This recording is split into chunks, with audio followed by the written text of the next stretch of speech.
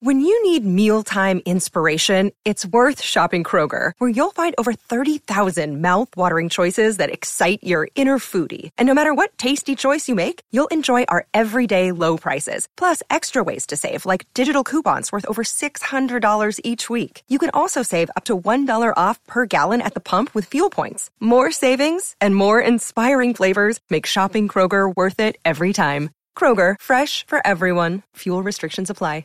Another day is here, and you're ready for it. What to wear? Check. Breakfast, lunch, and dinner? Check.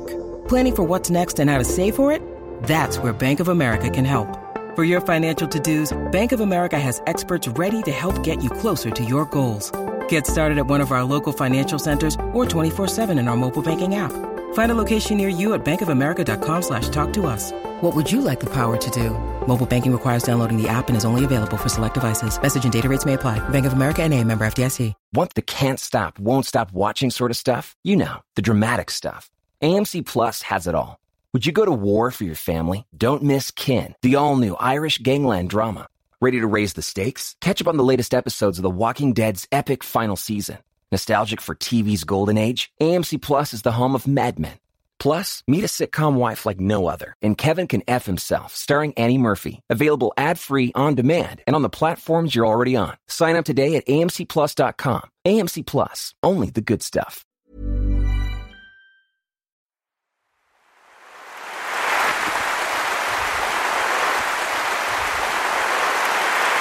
Good evening, ladies and gentlemen. Good evening, and welcome to what I hope will be an extraordinary evening and a very surprising evening, despite it naturally beginning on a disappointing note, and that is that Christopher isn't physically with us. You'll be pleased to know that he is actually watching this event. He will be very pleased to hear that.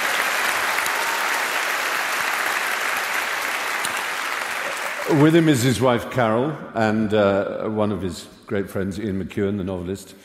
Amongst his many, many features, one of them is a genius for friendship, as we will discover. But I'm delighted to welcome you all to the South Bank Centre's Royal Festival here. You will be, I'll tell you who you'll be hearing from, and it won't surprise you if you know anything about Christopher. You'll be hearing from Martin Amis. You'll be hearing, yes, the man himself. You'll be hearing from Christopher Buckley, from James Fenton, from Salman Rushdie. And here in this theatre I'll be talking to Emeritus Professor Richard Dawkins. And there's a very exciting 11th hour edition. A remarkable man, a remarkable artist, a remarkable actor who's a huge, huge admirer of Christopher, as I can tell everyone in this room is. And we're hoping, through the joys of Google Plus Hangout, to have a conversation with Sean Penn. So, first of all, I've just got a few words to say about Christopher Eric Hitchens. Yes, his middle name really is Eric. Maybe a comic name to us now, but it's A was the name of his father, and B, of course, was the first name of a writer, polemicist, essayist, and political thinker on whom Christopher has written a book, and from whom he can rightly claim descendancy and influence. Eric Blair, whose pen name, of course, was George Orwell. You can call Christopher Hitch. You might call him the Hitch. You can address him as Mr. Hitchens or Christopher. But if you wish to emerge from his presence unscathed, don't even think of calling him Chris. I have to explain why it's me here, why it is I here, introducing this evening. An evening during which Christopher and I were scheduled to shoot The Breeze, him in Washington, D.C., and myself here. I can't claim to call him friend with anything like the depth of meaning that several of the people we're going to hear from this evening can, but I can at least claim the privilege of having debated with him by his side at Hay on Wye and here in London for Intelligence Squared. And I can claim, too, that we call each other Old Horse like Stanley Ukridge, or Old Crumpet like Barney Phipps or Ufi Prosser, for we share a love and a great passion for the works of P.G. Wodehouse, and such things form a bond. The first thing I want to disabuse you of is the notion that Christopher is an earnest and humorless, political and utterly sanctimonious figure, as he is sometimes painted. He has fought for all kinds of causes all his life. He has stood up against bullies. He has outraged those who assumed he was a natural ally. He has poured all his energies, talents, and enthusiasms in 1,000 directions, but always with wit, with panache, with a sumptuously exquisite use of language, with a deep understanding that the connection between style and substance is absolute. A true thing, badly expressed, is a lie.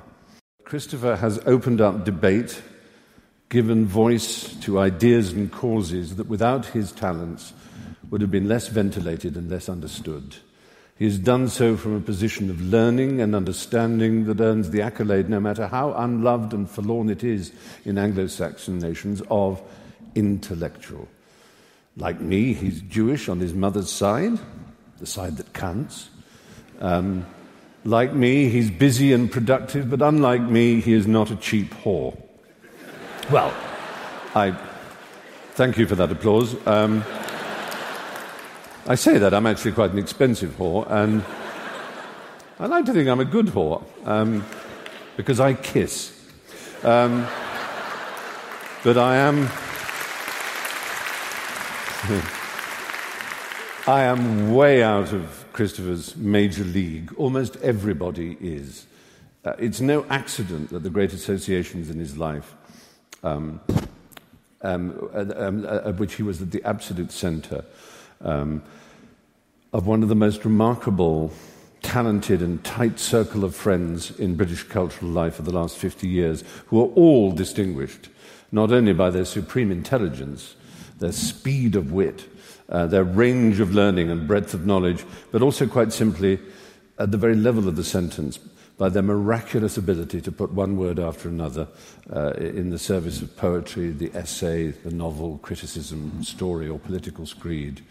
Certainly he was a committed traveller, protester, pamphleteer, propagandist for the far left, a Trotskyist, an international brigadier of the old school, travelling from Cyprus to Cambodia, from Cuba to Paris, a 68ard, an old-fashioned hard-left Bolshevik dissident and dissenter. Yet somehow Christopher has emerged, I won't say as the most important member of that group, but that would be a meaninglessly cheap and pointless thing to say, but as a very, very surprisingly influential and important figure of our times. He has become, in the words of Willy Loman, someone of account.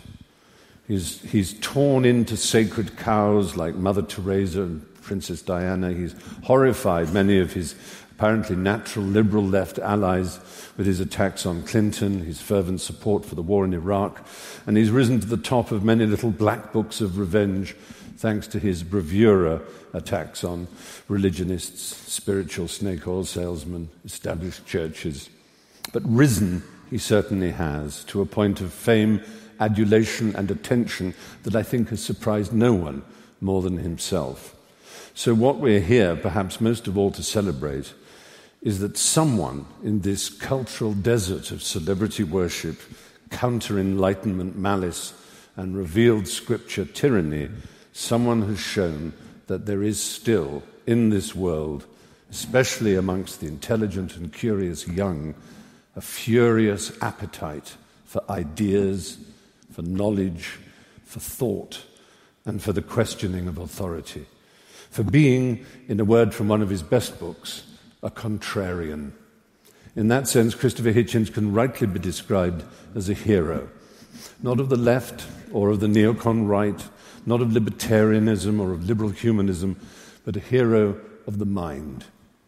Well, he's certainly my hero, and thanks to technology, we will now be able to hear, I very much hope, we'll be able to hear from others who admire him too.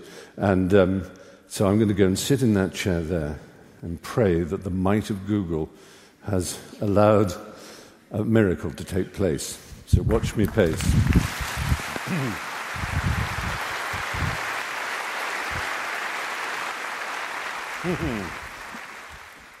Oh, look, there's Sean.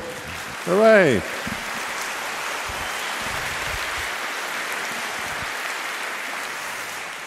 Sean Penn, welcome, and thank you very much for joining us. Can you hear clearly? Thank you. Yes, I hear you fine.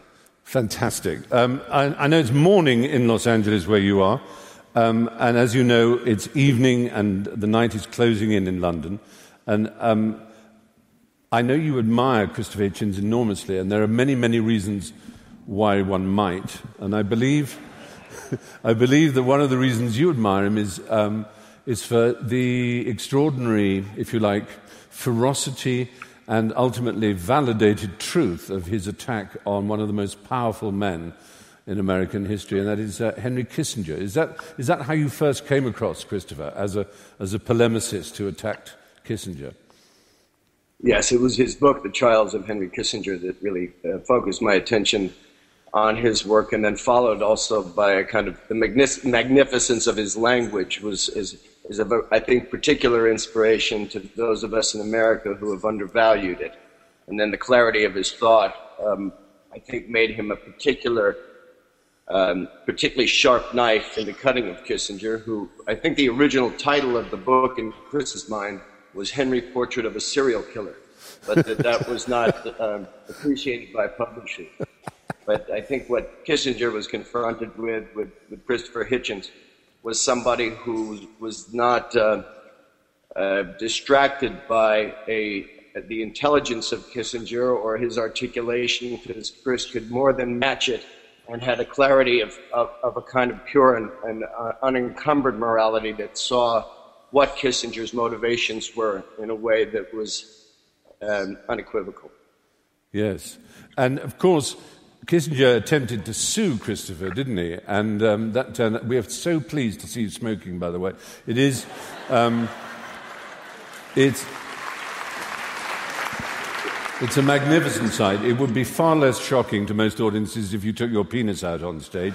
So, congratulations for doing that. And Christopher is more than a rhetorician. He does have to do that thing, and this is one of the reasons I admire him. He has to do that thing called work, where you actually have to find out facts. You have to rootle around, and you have to get them right, because the cost of getting them wrong is enormous, especially in America. It's a lawsuit. It's a lawsuit that can ruin you.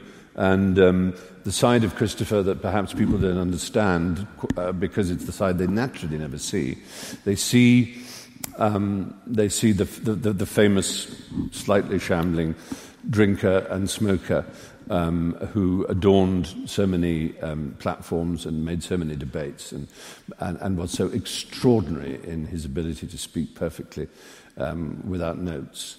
So absolutely unbeatable in debate, possibly the greatest debater since Demosthenes. And what they don't see is the man alone in his library, or the man chasing sources, the man making sure that every word he writes is not only beautifully written, but is beautifully researched. And that is why books like the Kissinger book still bear reading time and time again, because they're kind of unarguable. Amongst the causes for which he is known, there is one, perhaps, which springs most readily to people's lips. And that is, if you like, he noticed, before many of us did, that the tide of the Enlightenment was being rolled back quite deliberately. And so he is very well known for, amongst other things, his extraordinary book, God is Not Great, How Religion Poisons Everything. And perhaps the best known, even better known than Christopher for such a thing, is the Emeritus Professor for the Understanding of Science from Oxford University, who, let us not forget it, is one of the great evolutionary biologists of his day. And I'm about to introduce him on stage now, Professor Richard Dawkins, ladies and gentlemen.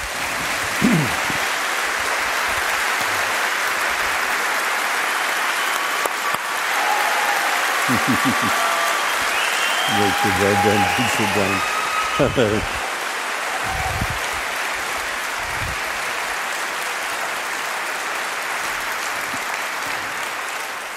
Well, Richard, in a sense, would it be fair to say that your anger at religion is not so much the prime cause of your life, it's just simply that you found it was getting in the way of a free education, of free thinking? Yes, I think my anger, probably like Christopher's, is somewhat exaggerated, and it's exaggerated because people who are very devoted to religion, when they hear any kind of criticism, however mild, they think it's angry. I think the reason is they're so unused to it that even a relatively mild criticism, a criticism that would sound mild if it was a criticism of a piece of theatre or a restaurant or something, if it's religion, it sounds angry. Yeah. So I think that's exaggerated. I mean, to the extent that I am angry, I think possibly my anger would be slightly different from Christopher's in that he, I suppose, is angry because he sees the tyrannical God figure as a sort of dictator, a kind of North Korea horror figure. So it's of a piece with his political thinking. I'm sort of guessing there, whereas in my case, I think it's sort of educational. I feel that the subversion of young minds, teaching them the second-rate explanation for the existence of themselves and the universe, as opposed to the real one, given that the real one is so enthralling and fascinating. It's just so tawdry and so second-rate to fob them off with supernaturalism. So that if, to the extent that I am angry, that's probably the main source of it. Yeah, surprisingly, I think it was Yasser Arafat who said that the history of most of the wars of the world is quarrels over whose invisible friend was more powerful. Yes. That's right. I suppose you will continue to get hate mail. I know Christopher has had the weird experience of having to decide which is weirder, the people who are praying for him, not necessarily even to get better, but to find faith in his moment of physical illness, or those who are gloating that he will roast for eternity in hell. I think they're about equal in numbers, aren't they? I wonder whether when they say, "I'll pray for you," he gives that wonderful reply, "I'll think for you." Yes. Brilliant. We have now someone who is of a kind of great dynasty in America. His father is probably well known as one of the most conservative spokesmen and figures of the 50s, 60s and 70s, particularly famous for his coming to blows with Gore Vidal on many occasions on television. And his son has turned out to be one of the great comic writers of his time and had a bit of a falling out with his beloved father. Although they are of different political persuasions, he wrote a famous essay saying something, I think it was called something like, "Sorry, Dad, but I'm voting for Obama." And he's a friend of Christopher's, and he's a quite wonderful writer. In a common theme for the evening, from the great smoker Christopher Hitchens to the great smoker, as we now know, Sean Penn, we come to the author of Thank You for Smoking, Christopher Buckley. Hello, Christopher.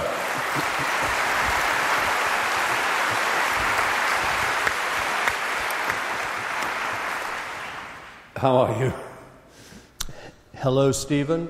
Hello, London. And hello, Christopher. Hey.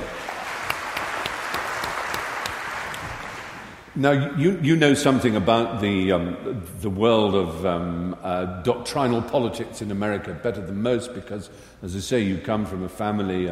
Your father was a very well-known, very well-respected, also very well-feared spokesman for the right, and his name forever coupled with Gore Vidal's as jousting through the 60s.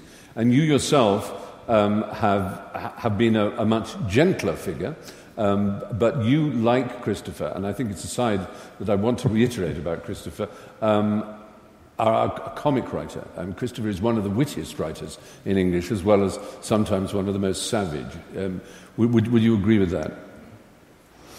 I would absolutely agree with that. As a footnote, it was my father who I believe gave Christopher his first exposure on American television. And 3 years ago, Christopher made a heroic effort to attend my father's funeral mass at St. Patrick's. He flew in from Grand Rapids, Michigan, I think grabbed the last seat, but then found himself in the awkward position of being in the same church as Henry Kissinger, who was one of the other eulogists at my father's funeral mass. So he records in his marvelous book, Hitch 22, how he ducked out onto a rain-swept Fifth Avenue to have a cigarette so that he would not be counted as having been among Henry Kissinger's audience. I suppose part of the splendor of Christopher's life is the way he mixes friendship with politics. Considering he was someone of the hard left were always taken to be those figures who could weep for the masses but had no ability, as it were, to care for individuals, where he was never like that. Do you think there is a word for Christopher's politics? Well, Christopher, when I first knew him in the early 80s, when he came down to Washington to cover the Falklands crisis, I was working as a speechwriter for George Herbert Walker Bush, or the Good Bush, as he is known, I think, over there. And Christopher, at that time, was a very hard leftist. He wrote for all the very left-wing publications. He was a correspondent for The Nation. But he has such a supple and, with a bow to Professor Dawkins, if I may use the term, evolutionary mind, that he made a rather interesting trajectory through the years, so that he became, in the early part of the last decade of the last century, one of the great proponents of U.S. military intervention in Iraq. It's been quite a spectacle to watch. But Christopher has never, no one would ever accuse him of having been dull. Yes, usually if I may say,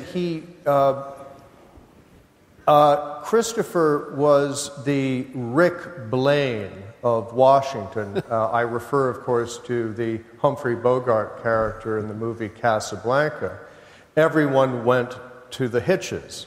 Yes. He famously, in the, I guess it was the first years of the Clinton administration, threw a party at his flat in Washington after the White House Correspondents' Dinner, and it was the Vanity Fair party, and everyone came, and it got so big after 2 or 3 years that it had to move to a rather interesting venue right directly across the street, the Russian Trade Federation building, which was an odd place to have a Rick's Cafe.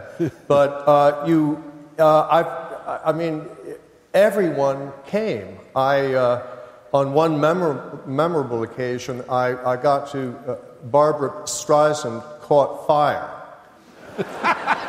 quite literally, by standing a little bit too close to a candle, and she really, the world was on the verge of losing Barbra Streisand. Miss Streisand's politics and my own are very divergent, or perhaps discrepant, to use a Hitchensian word. But I was one of the first responders in the Barbra Streisand self-immolation. So that's my little footnote in history. We have many other reasons to thank you, Christopher, but it's been extremely enjoyable. And thank you for taking the time. And bless you. And bye-bye. Thank you very much. Thank you.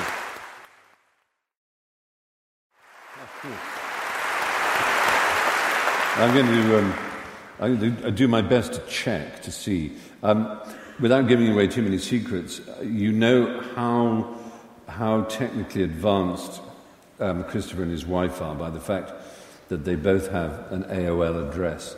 I know. It's just, talk about, it's like Lady Bracknell, the unfashionable side of the square.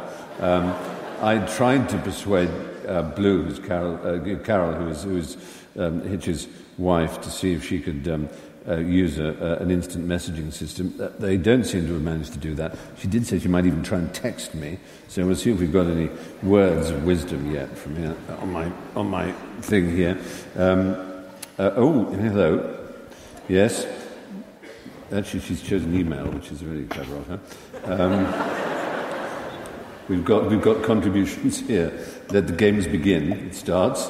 And these are actually being typed by Ian McEwan because apparently his fingers are better.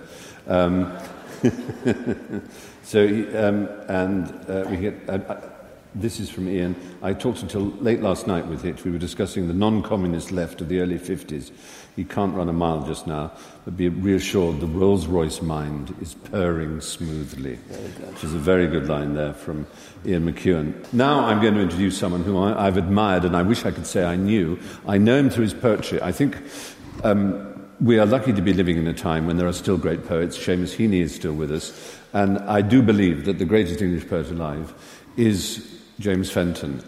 He is simply remarkable. If you don't know his work, it is it's as accessible as Philip Larkin, as deep as Eliot or any poet you wish it to be. It's as long-lasting and as refreshing to the mind as poetry can be. It is absolutely perfect. He has been one of Christopher's closest friends for the longest possible time since their Oxford days as undergraduates. And he is in New York, so we want to say hello, if we can, to James Fenton.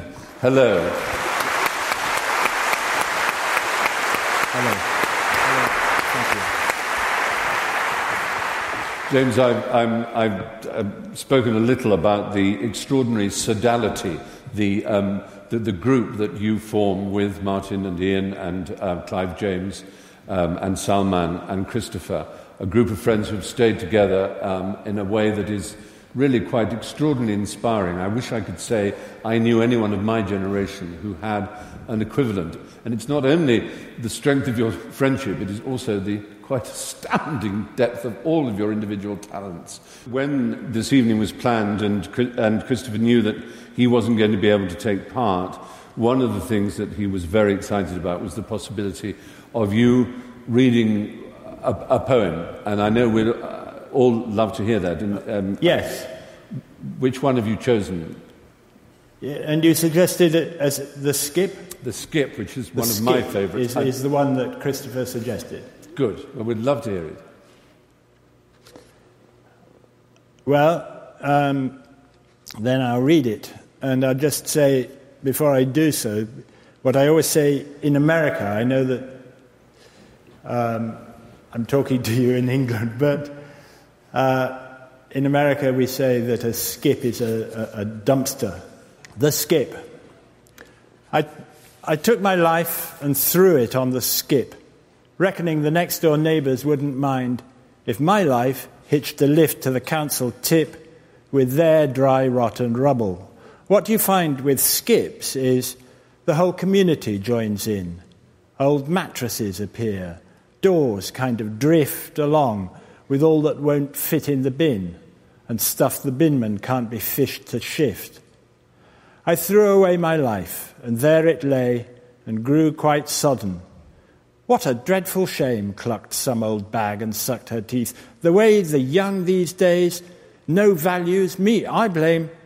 But I blamed no one. Quality control had loused it up, and that was that. Enough said. I couldn't stick at home. I took a stroll and passed the skip and left my life for dead. Without my life, the beer was just as foul, the landlord still as filthy as his wife. The chicken in the basket was an owl, and no one said, Jim lad, where's the life?" Well, I got back that night, the worse for wear, but still just capable of single vision. Looked in the skip. My life, it wasn't there. Some bug had nicked it without my permission. Okay, so I got angry and began to shout and woke the street. Okay. And I was sick all down the neighbour's van. And I disgraced myself on the parquet. And then, you know how, if you've had a few, you wake at dawn all healthy like sea breezes, raring to go and thinking, clever you got away with it. And then, oh Jesus, it hits you. Well, that morning, just at 6, I woke, got up, and looked down at the skip. There lay my life, still sodden on the bricks. There lay my poor old life, arse over tip. Or was it mine? Still dressed, I went downstairs and took a long, cool look. The truth was dawning.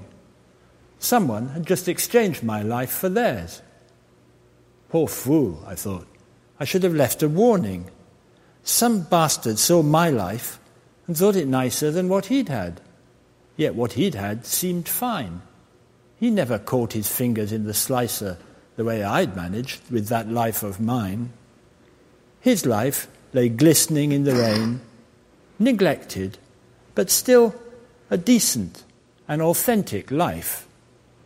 Some people I can think of, I reflected, would take that thing as soon as you'd say knife. It seemed a shame to miss a chance like that. I brought the life in, dried it by the stove. It looked so fetching, stretched out on the mat. I tried it on. It fitted, like a glove. And now, when some local bat drops off the twig, and new folk take the house and pull up floors and knock down walls and hire some kind of big container, say a skip, for their old doors, I'll watch it like a hawk, and every day I'll make at least, half a dozen trips. I've furnished an existence in that way. You'd not believe the things you find on skips. Thank you so much. Thank you. Thank you very much, James Fenton. The wonderful James Fenton, ladies and gentlemen. Thank you very much, James. Thank you.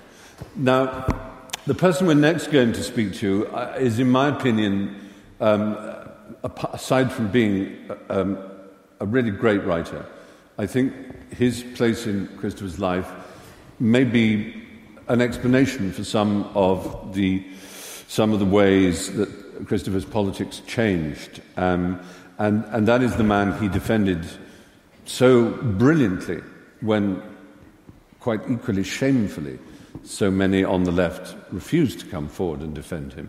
And that is the man who for years had to hide with the threat of death on him for writing a book which, if you haven't gone back to reread it, is a marvellous, marvellous novel. He continues to write marvellous novels. He continues to be the one and only Salman Rushdie. Hello, Salman. Hello, Stephen. Hello, Richard. And hello, Christopher. It's wonderful to see you here. There's not making this an Oxford and Cambridge fight, because, of course, Christopher was both having gone to school in Cambridge and then university in Oxford. But there's a Cambridge tradition which is very mocked by the hard left, which might be said to be represented by the philosopher G.E. Moore and by the Bloomsbury Group, and in particular by the writer E.M. Forster, and that is the cult of personal relations.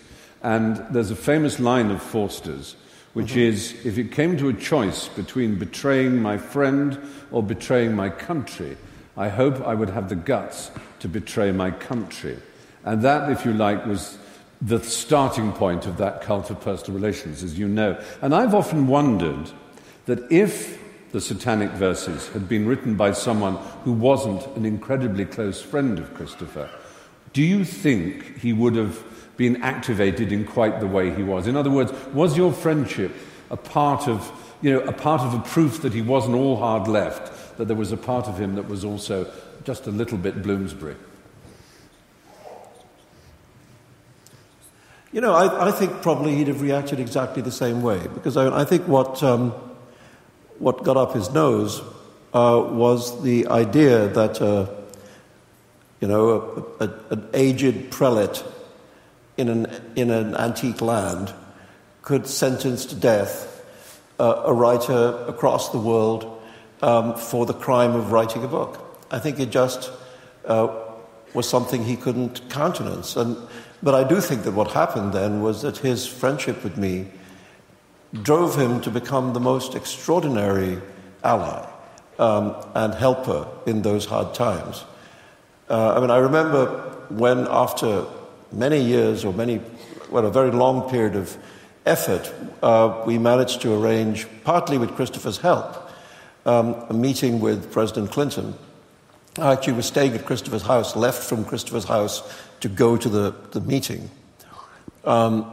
which was on the day before Thanksgiving. And on the day before Thanksgiving, the President of the United States always has to ceremonially pardon a turkey. Yes. One turkey. Tom the turkey is pardoned. All the others are killed. And I was going to be seeing Clinton immediately before the pardoning of the turkey, and so we imagined the possible headline of the newspapers the next day, which was that Clinton pardons turkey, Rushdie gets stuffed. However, as it happens, the meeting was quite successful. And I remember that George Stephanopoulos, then an aide of Clinton's, who had been very helpful, was so excited when the meeting took place that he called Christopher at his house and said, "The eagle has landed." And so Christopher was very, very much at the heart of that struggle. And I've been grateful to him, is understating what I feel. And also, his fury was not just towards, as you rightly say, an aging cleric in an antique land, but also towards quite a startling number of writers in Britain and America who were very lax in coming forward in what seems to me so clear-cut a case. There were people who said, "Oh, I've read the book and don't think it's very good," as if that might be a reason why you should be killed. There were others who said that because you were yourself of a left inclination, it was an outrage that the police should defend you. And I think it was as much his fury at the lack of defence from others as from the fatwa itself. Is that a fair analysis?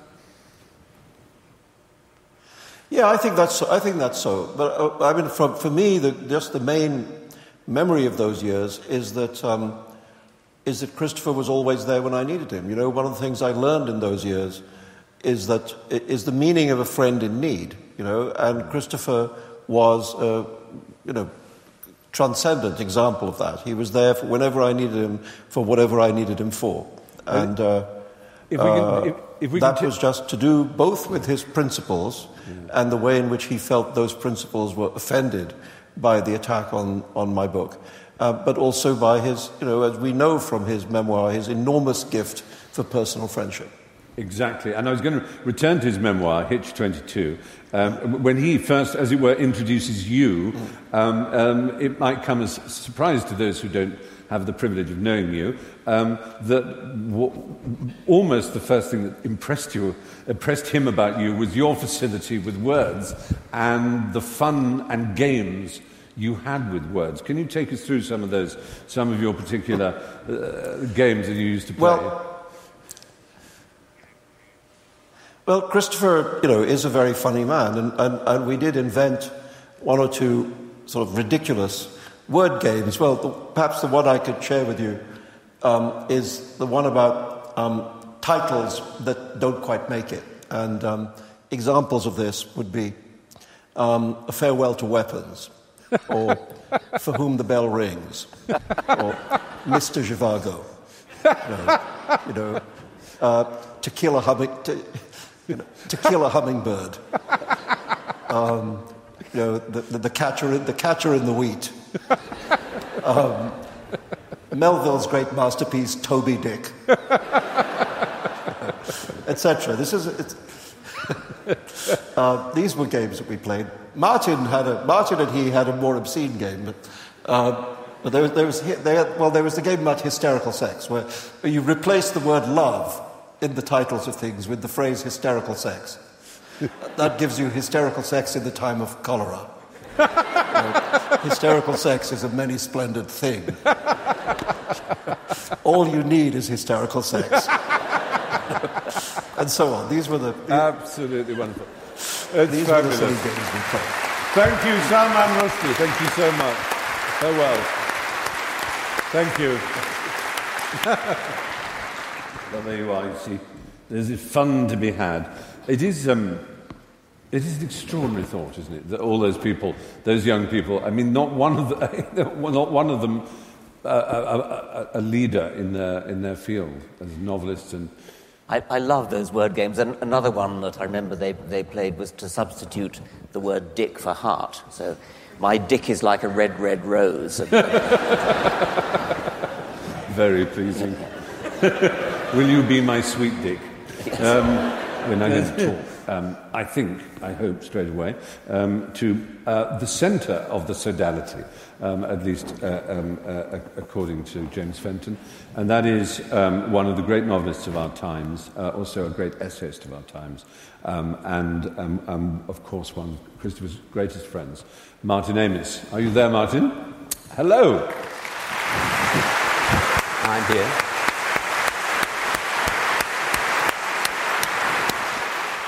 You stayed friends throughout a long period of history, and in which you all became such extraordinarily successful people, and that just 2 years ago there was an exhibition of photographs, because you were engaged for a few years to Angela Gorgas, the photographer, who was a friend of you all, I think. We've got some of the pictures from the National Portrait Gallery exhibition here. Here is one with Angela and Hitch. In this photograph, we see Angela Gorgas living up to her nickname of Gorgeous, and Christopher too, looking handsomer than any man has the right to be, with a baguette in his top pocket instead of a fountain pen. And the next picture is called Hitch, and is a portrait, I think. And there he is absurdly handsome, and the hair on his chest is actually grown up to his throat now. You could have a long lunch with Hitch, which would turn into a long dinner, and then as you went to bed at 4 o'clock in the morning, reconciled to a hangover that would last a half a week, you'd wake up and with a groan 12 hours later and find that Hitch had written 2 3,000-word pieces about John Locke and John Stuart Mill. This was one of the most galling things about him. He could hold his drink, and sometimes he'd stay up all night and then go into a TV program with Germaine Greer and Norman Mailer. But it wasn't on that occasion that he staggered up to Norman Mailer, and in his own description, stinking drunk he was, Hitch. He said he went lurching and burping up to Norman Mailer and said, "I read that interview where you said that I and Martin Amis and Ian Hamilton form a homosexual clique in the London literary world." And he said, "I just want you to know that I think that's very unfair to Ian Hamilton." And then he went lurching and burping off, thinking, that didn't turn out quite as I wanted it to. Well, of course, there is the eternal mystery, which will join the mysteries that Thomas Browne mentioned in, that we will never know what name Achilles took when he went among women, and we will never know the song the siren sang, and we will never know the names of the 2 men in the Conservative government whom Hitchens bedded when he was a young undergraduate. But I don't expect you to give the game away, but it's an intriguing game that will be played forever. But you can see why they bedded him, because he was rather a beauty. And the other picture here, again with cigarette, but most surprisingly with a brace of pheasants. And it's entitled, of all things, Hitch on the Rothschild Estate. We agreed that the idea that the Bollinger Bolshevik was inherently hypocritical had to be kicked out. Why should only right-wing people be able to enjoy champagne? And Christopher very much relished the high and the low. But I would like to tell this little story about, I think shows how he felt about class. We were in a restaurant, a tiny restaurant. There were 2 elegant, decadent young men interminably and unignorably badgering the staff to rearrange the tables. so that they could accommodate the large party they accepted. We were middle bohemian. They were minor gentry, I would say, and they had that look of people who await with epic calm the deaths of elderly relatives. And one of these young men came up and swooped down in an elegant crouch in front of Christopher and me, and he was obviously going to ask us to move tables. And he pouted up through his fringe and said, after a flirtatious pause, "You're going to hate us for this." And Christopher said, "We hate you already."